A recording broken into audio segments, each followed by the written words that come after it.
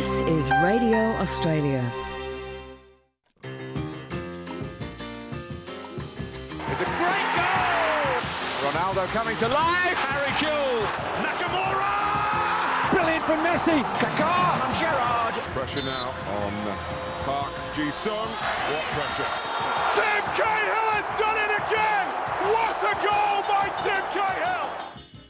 Welcome everyone, this is World Football Weekly on ABC Radio Australia. From 4Diegos.com, my name's Rodrigo Rodriguez, and with me today are my co-hosts Carlos Alberto Diego and Warren Diego. Diego's, welcome to our weekly wrap of World Football. Thanks, Rodrigo, and hello to our listeners. On today's show, we'll cover the latest Asian and Oceania World Cup qualifying news. We're all over Euro 2012, which starts this weekend in Poland and Ukraine. And Warren, we've got a couple of very special soft sombrero moments where we take our listeners all around the globe. We certainly do, Carlos. First, we travel to London to speak Euro 2012 with football writer from the UK, Mike McGrath, and then we take a long flight all the way to Delhi in India to speak to the newly appointed coach of the Indian under-23 Olympic team, Arthur Papas. So, Rodrigo, as always, because we're going around the world, we better get off very quickly. Well, our first stop is London, and it's a big treat for me. I haven't spoken to this man for a little while. I know you gents spoke to him just recently, but to kick us off, let's go to the UK to speak to our Euro 2012 man over there, UK football writer Mike McGrath. Mike, welcome to the show. Hi, yeah, it has been a bit of a while. I think the last time we spoke, I think Australia were probably better than England at cricket, and everybody thought England were going to win the World Cup or going to win something major, and obviously that's a bit different as we head into this tournament. So things have changed a little bit since we last spoke. Well, nothing's changed really. England haven't won anything. They might have won. They might have won the Ashes. But Mike, welcome to the show. It's Rodrigo here. We've got Warren and Carlos now. Really appreciate you joining us. Euro 2012 starts this weekend. I really can't believe it. We love Euro over here. And your beloved England isn't without its trouble going into this tournament. What's going on with England? Yeah, as I mentioned, it's been really chaotic the last couple of months. Starting off with Fabio Capello leaving. Then that's a whole story. You can have another show about that some other time. But in the present, you have Roy Hodgson being brought in. Much to the surprise of everybody that Harry Redknapp didn't get the job. And Roy, as nice as he's had so many problems in dealing with whether Rio Ferdinand should go is the big issue, but also he's had injury after injury. So as I mentioned, it's really low expectations from us over here. There's no real fanfare in terms of saying, right, we're going to win it this time. I think this time people are just saying, right, let's try and get out of the group and take it from there. Because it's absolutely zero expectations with this team. Kind of a real motley crew, really, just put together at the last minute with Roy Hodgson at the helm. Mike, it's Carlos. Gareth Southgate, the technical director at the FA, he added to all this in the last 24 hours, coming out and saying, well, we don't have a chance because technically we're inferior to everyone. We don't pass the ball well. We don't possess the ball well. We're basically a bunch of players who aren't good enough. And but surely this is this whole beating down the expectations is certainly something quite unique with England going to an international competition. Surely, I'm just thinking, could it be part of the strategy maybe to get maybe France off guard and getting them a little bit more, maybe a bit too cocky before the game on Monday? Yeah, I think certainly everybody's kind of saying, look, let's keep it this way. Let's keep it so that expectations are low. Even if we do beat France early next week, let's just still maintain this low profile and be the underdogs this time, rather than the ones expected to perform to the top. But the thing is, with Southgate's got a very long-term view to improve how we play over here, so that we are more comfortable on the ball in the same mould as Spain and Germany. But we get to a tournament. We play 3 games in a week essentially, and to play that at Premier League speed is absolutely shattering. After most players have played 50 times already last season, it's asking a lot to try and win something in that manner. So we're always over here whether it's a big debate whether we should try and be more considered with our passing like the Spaniards. But then again, you do say that, and Chelsea kind of had their moment of glory in the Champions League, playing the British way. So really, is a real kind of unease with people like Southgate on how we actually play the game over here. Yes, Mike, if the Poms actually want to work out how to turn things around in 2 years, they should look at France, who have done that. I'm just wondering, can you get some clarification for me whether Patrice Evra will actually hop off the bus this time around? Because we know there were a few issues back in the World Cup. But the French, 21 games unbeaten, have turned it around. They'd certainly go into that first game against England as favourites, you'd suspect. That's if Patrice Evra does get off the bus. Yeah, well, they had a great win in the week. They won 4-0 in their final warm-up game. And to be honest, they can be their own worst enemies, like they were at South Africa. I never really thought that of a French team. I thought it was more the Dutch guys who play into the stereotypes of imploding from within. But certainly they were just a complete shambles in South Africa.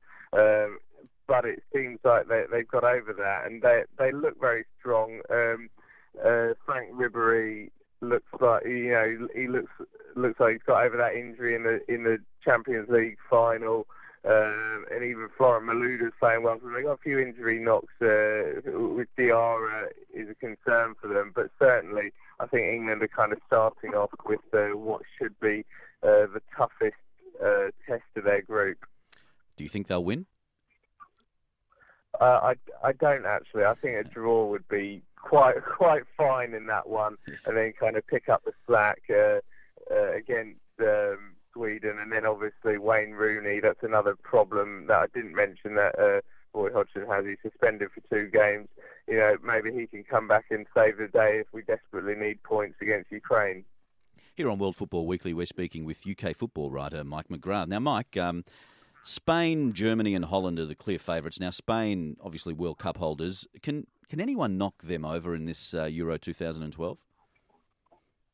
Yeah, I think there is a possibility. I'm not going to, put it all on the line and say who it will be, but I think Chelsea kind of showed the blueprint on how to frustrate that passing style, which might not be the most attractive to watch, but it was certainly effective over 2 legs at Stamford Bridge and at the Nou Camp. I think that's the way to kind of stifle them, play on the counter-attack, and unfortunately Didier Drogba is the guy that won't be at the tournament, but he was the one who scored that all-important goal for Chelsea. So, that killer instinct on the counter-attack can really prove decisive.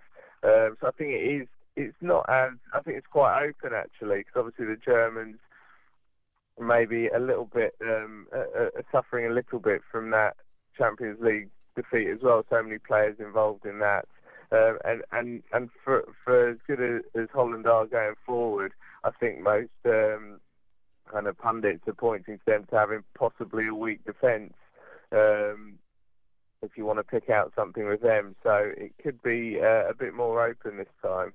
Well, Mike, we realise that Spain, Germany and Holland are probably the punters' tips for the favourites for the competition, and it's no surprise that they finished first, second and third basically in the last World Cup. The dark horses, I love the dark horses, and of course, you look at the likes of France, you look at the likes of Portugal maybe, even though their form hasn't been all that good going into the competition. Of course, Italy, a team mired in scandal back home, the betting scandal or the match-fixing scandal. You almost want to go, to Italy as maybe the dark horses, because they tend to play so well when they've got problems.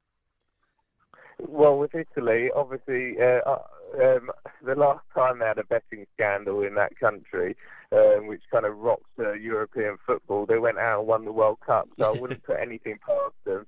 You can go from 1 week saying we might have to pull out, to the next kind of week that they could be contenders. I mean, it's got all the hallmarks of those great stories of the European Championships, like Denmark being pulled off the beach and told to play instead of Yugoslavia and ending up winning it.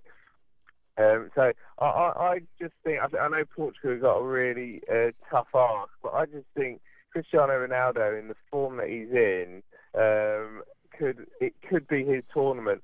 A kind of one-man show in the same way Maradona used to do for Argentina at the World Cup. I think it could be a really special tournament for him in what is a decent team anyway, but obviously he's come off, just him and Messi have just been incredible this season. I just think if he can carry on that into the tournament, they could they could be a real shock, because they're another one with not a great deal of expectation when you compare them to those heavyweights those three heavyweights that you outlined.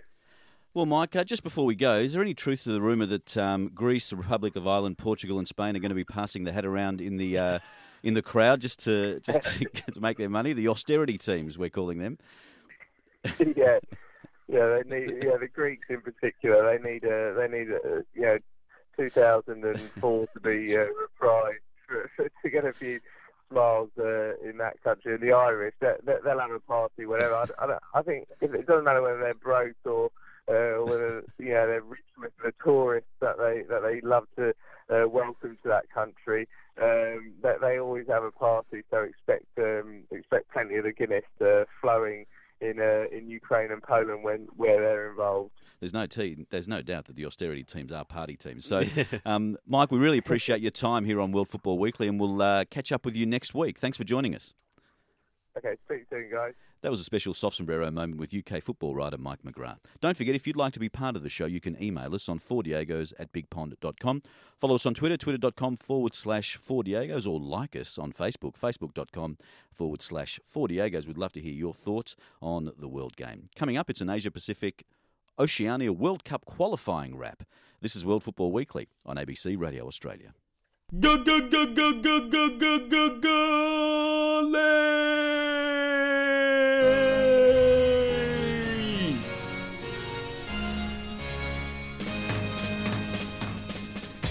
The best of a multitude of stories about these super-lung South Americans comes from a Brazilian league game in the 80s. The commentator, on seeing the ball hit the back of the net, threw his head back, closed his eyes and launched into a scream that lasted 36 seconds. Unbeknown to him, the goal had been disallowed. When he realised, all you could hear was the sound of a microphone hitting the floor and heavy footsteps clomping out of the commentary box, apparently never to return. This has been a tribute to Brazilian commentators everywhere, by the Four Diegos.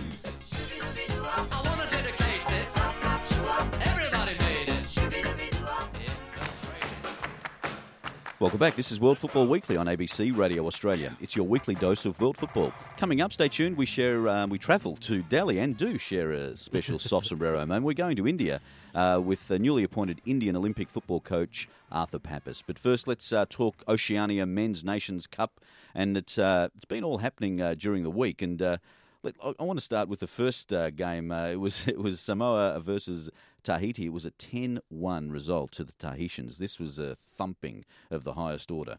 Warren, you predicted this too. Yes, and the Tahitians know how to come back from a 10-1 loss, by the way. Yes, they do. But just looking at the results, they panned out as you would expect. But it was interesting. New Zealand were challenged in all of their games in terms of scorelines being 2-1, 1-0.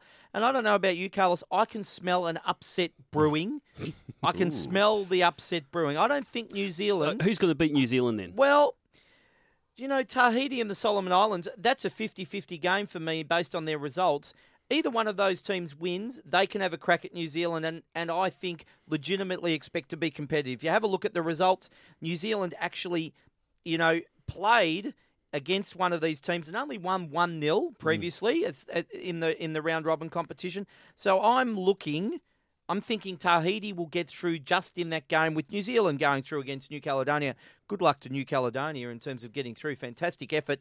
But there's an upset brewing here, Carlos, no doubt. It'll be the Solomon Islands, I think, if they front up against New Zealand in the final. And I think we've got to agree that New Caledonia have been plucky through this whole tournament, but I think that they will get beaten in the semi-final. So New Zealand will go to the final, and then we'll have out of Solomon Islands and also Tahiti. I think just Solomon Islands, the professionalism, the strength that they have, the culture of football that they have is enough to get them through. They're playing at home also, and then in the final, they're, of course, not only playing for the next stage of World Cup qualifying, but they're playing to go all the way to the Confederations Cup. Imagine seeing Solomon Islands at the Confederations Cup. That would be fantastic. It would, but don't write off the Tahitians. No, there, sorry, Carlos. or Tahiti. Right, Yeah. because the Te Hau brothers, Lorenzo scored 5 goals so far. Elvin has scored 4. Jonathan scored 3. I'm hoping they're brothers. They could be cousins as well.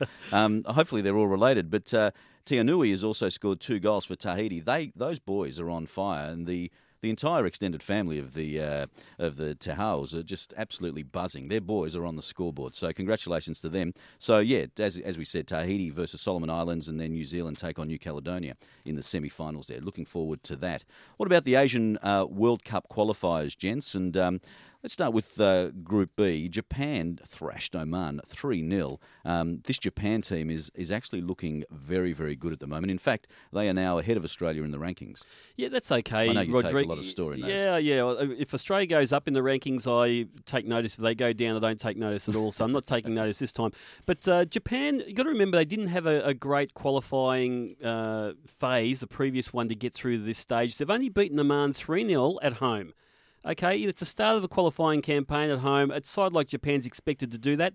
I want to see Japan against a real red-hot Australian side next week, but I also want Australia to get some points, get all 3 points in Oman in Muscat this on Friday night, which will be really, really important. Let's talk about that, because as you said, Australia do take on Oman over there in Oman. This is...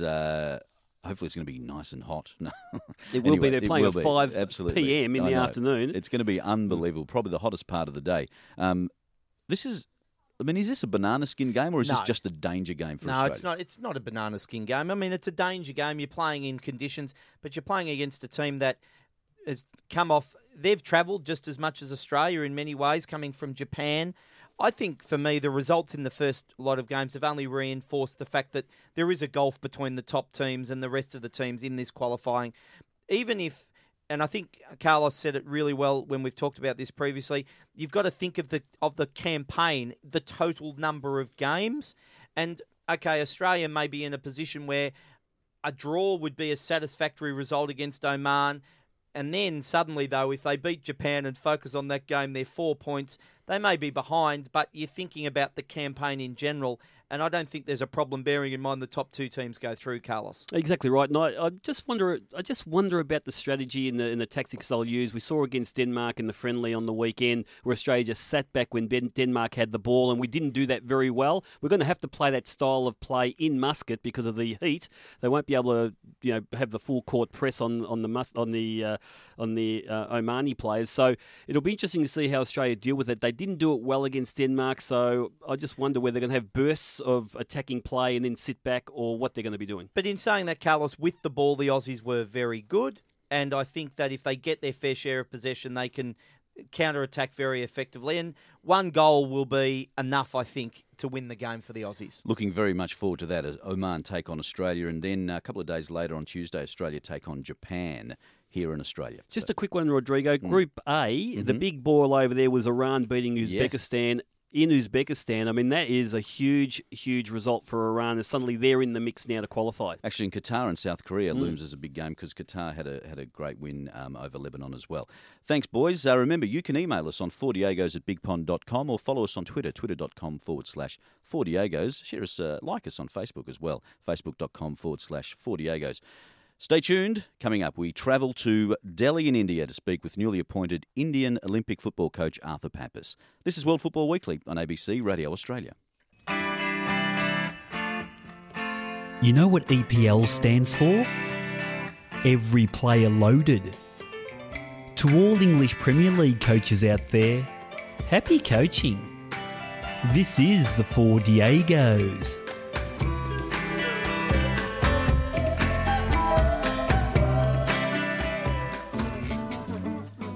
This is World Football Weekly on ABC Radio Australia. Now, in keeping with bringing you all the latest football news from all points of Asia and the Pacific, we now travel to Delhi in India to chat to a young Australian coach who is making big waves in a country recognised as a sleeping giant of football. Please, a big For Diego's World Football Weekly welcome, live from Delhi, to newly appointed Indian Olympic football coach Arthur Papas. Arthur, welcome to the show. Thank you very much. It's an absolute pleasure to be on the show. Yes, it's Rodrigo Rodriguez. We've got Warren Diego and Carlos Alberto Diego. Now, Arthur, India's known around the world as a place with turning pitchers and legendary spin bowlers, but you're not over there to coach cricket. Football's your game, our game as well. Tell us how big the game is over there in India. First of all, you're very right. Cricket is everywhere still. That's the first thing you notice when you come through customs and into the country. But football's growing at a very rapid rate over here as well. And I've had the opportunity to spend 3 visits here in the last 6 weeks. And obviously now I've come and I'm full time with the Olympic team. But it really is growing. The federation here are looking to invest money into developing the game. And yeah, it's an honour to be in a country like this and coach of a national team. Arthur, it's Carlos Alberto Diego. Now, obviously, if you look at FIFA and you look at big leagues like the EPL, they would love nothing more than a great young Indian player to come out of the country and play for a big club. Of course, to tap into the millions of people over there, sports-loving people, would be something that it's one of the uncharted territories of FIFA, and they would love something like that. What's the talent like there, and will you unearth a gem in your under-23 Olympic squad? Yeah, I understand. That's part of the reason, obviously, I end up here as well, because there's some involvement from FIFA to develop the game in India, as you said, because the potential to, first of all, obviously, to have a player move overseas is something that would be huge for any country because of the commercial possibilities within India. So they're actually investing a lot from the ground up. So they're developing elite football academies for the youth players. In terms of the squad I've inherited at the moment, I definitely have some talented young players as well, and I guess that's why the need for some foreign expertise has been brought in as well to develop these players further. So, yeah, we have a couple of boys that are already playing with the senior national team, and they're in the under-22 team. So there is a possibility, but I think more in the long term, you're looking at the core group that's being developed underneath this group that hopefully starts to bear some fruit. Now, Arthur, we know that the key to any competition or any sport thriving in a country is young people playing the game and getting the game into schools and that sort of environment. Is there any culture of participation in world football, in soccer as we call it, in the schools? And is there a sense that it can grow and maybe take some of the kids that are looking that otherwise would look to play cricket away from that into another sport? Yeah, look, at the moment that's probably a bit difficult for me to give you a knowledgeable answer because of the time I've spent here is basically straight into camp and preparing for a tournament. What I do see is that it is like almost split now. Like you see a lot of cricket being played in general, but there is a lot of football being played even on the streets. And again, it's a different culture to probably being back home where, the school system is something you look to go through or the club system. Here it's a bit more randomised, but at the same time, that's the reason now they're looking to develop these academies. And they have a plan to have 12 academies in place by the end of next year, which is 12 full-time academies. So the players live there, they go to school there. So it's almost like replicating an AIS situation, but you have 12 across India. So that also significantly increases the depth of players being developed. Here on World Football Weekly, we're speaking with newly appointed Indian Olympic football coach Arthur Papas. Now, as we said, you're the Olympic football team coach for India. When's your first big test with your squad? Yeah, we're in preparation for our first big test at the moment. So we're in camp at the moment in Delhi for another 7 days, and we head off to Dubai for another 7-day camp from next Thursday. And on the 23rd of June, we have our first AFC Cup qualifying match, and that's against Lebanon. And then in the space of 11 days, we play 5 matches. And we face a really difficult group because in our group is also the likes of Iraq, the UAE, Oman and Turkmenistan. And Oman's the host nation. So I mean, if you look for a comparison, Iraq and UAE were in the Australian Olympic qualifying group, and Australia struggled to score a goal in the qualifying group. So it is a tough challenge, and it's not. The whole purpose is not about now just making sure this cup goes successful. It's a bit more of a long-term aim at the moment, because we're changing the style of football that's been played in India for the last 15 to 20 years, and that doesn't happen overnight. And in the long term, the next challenge after that is our under-22 national team, in essence, majority plays under the name of Palin Arrows in the Indian I-League. So that's a really good possibility to see some big improvement, and that league starts in the middle of October. Now, Arthur, we all know about the IPL, of course, a really rich cricket competition there in India. You've mentioned the I-League. We know that Venky's, the chicken magnates, have bought Blackburn Rovers in the UK. Even though they've been relegated, they certainly have the money to invest in a big EPL club. So there's the money's there. Is there a chance that someone's going to throw big money at the I-League, where we get some big named players from around the world playing there, and maybe from the top down really enthuse and engage young kids to move them away from cricket to play football? Yeah, I think that's a real possibility at the moment. Now, in the local papers here every day, there's a lot of news about the I-League and investment and what you have. And I don't know the name, sorry, because I'm not familiar with all the names yet. But one of the very successful Bollywood actors who invests in the IPL is looking to buy 50% of one of the clubs at the moment. So someone like him, and I've spoken to the people here to get a better understanding of what kind of impact that would have, is exactly what you're talking about. So if you start to get this kind of investment into the football, then they'll also bring other people's interest. And I think there's some huge possibilities here in the domestic league. Well, Arthur, it's been a pleasure speaking with you. I hope you're enjoying your Vindaloo curry instead of the souvlaki's over there. As always, it's a great pleasure seeing a young Australian ply their craft overseas, especially in such an important market as India. Thanks for your time here on World Football Weekly. I really appreciate it, and thank you very much. That was a special soft sombrero moment, live from Delhi to newly appointed Indian Olympic football coach Arthur Papas. That brings our show to an end today. Thanks, Carlos and Warren. That was very interesting today. Join us from 4diegos.com for your dose of world football every week here on World Football Weekly on ABC Radio Australia. Until next week, ole!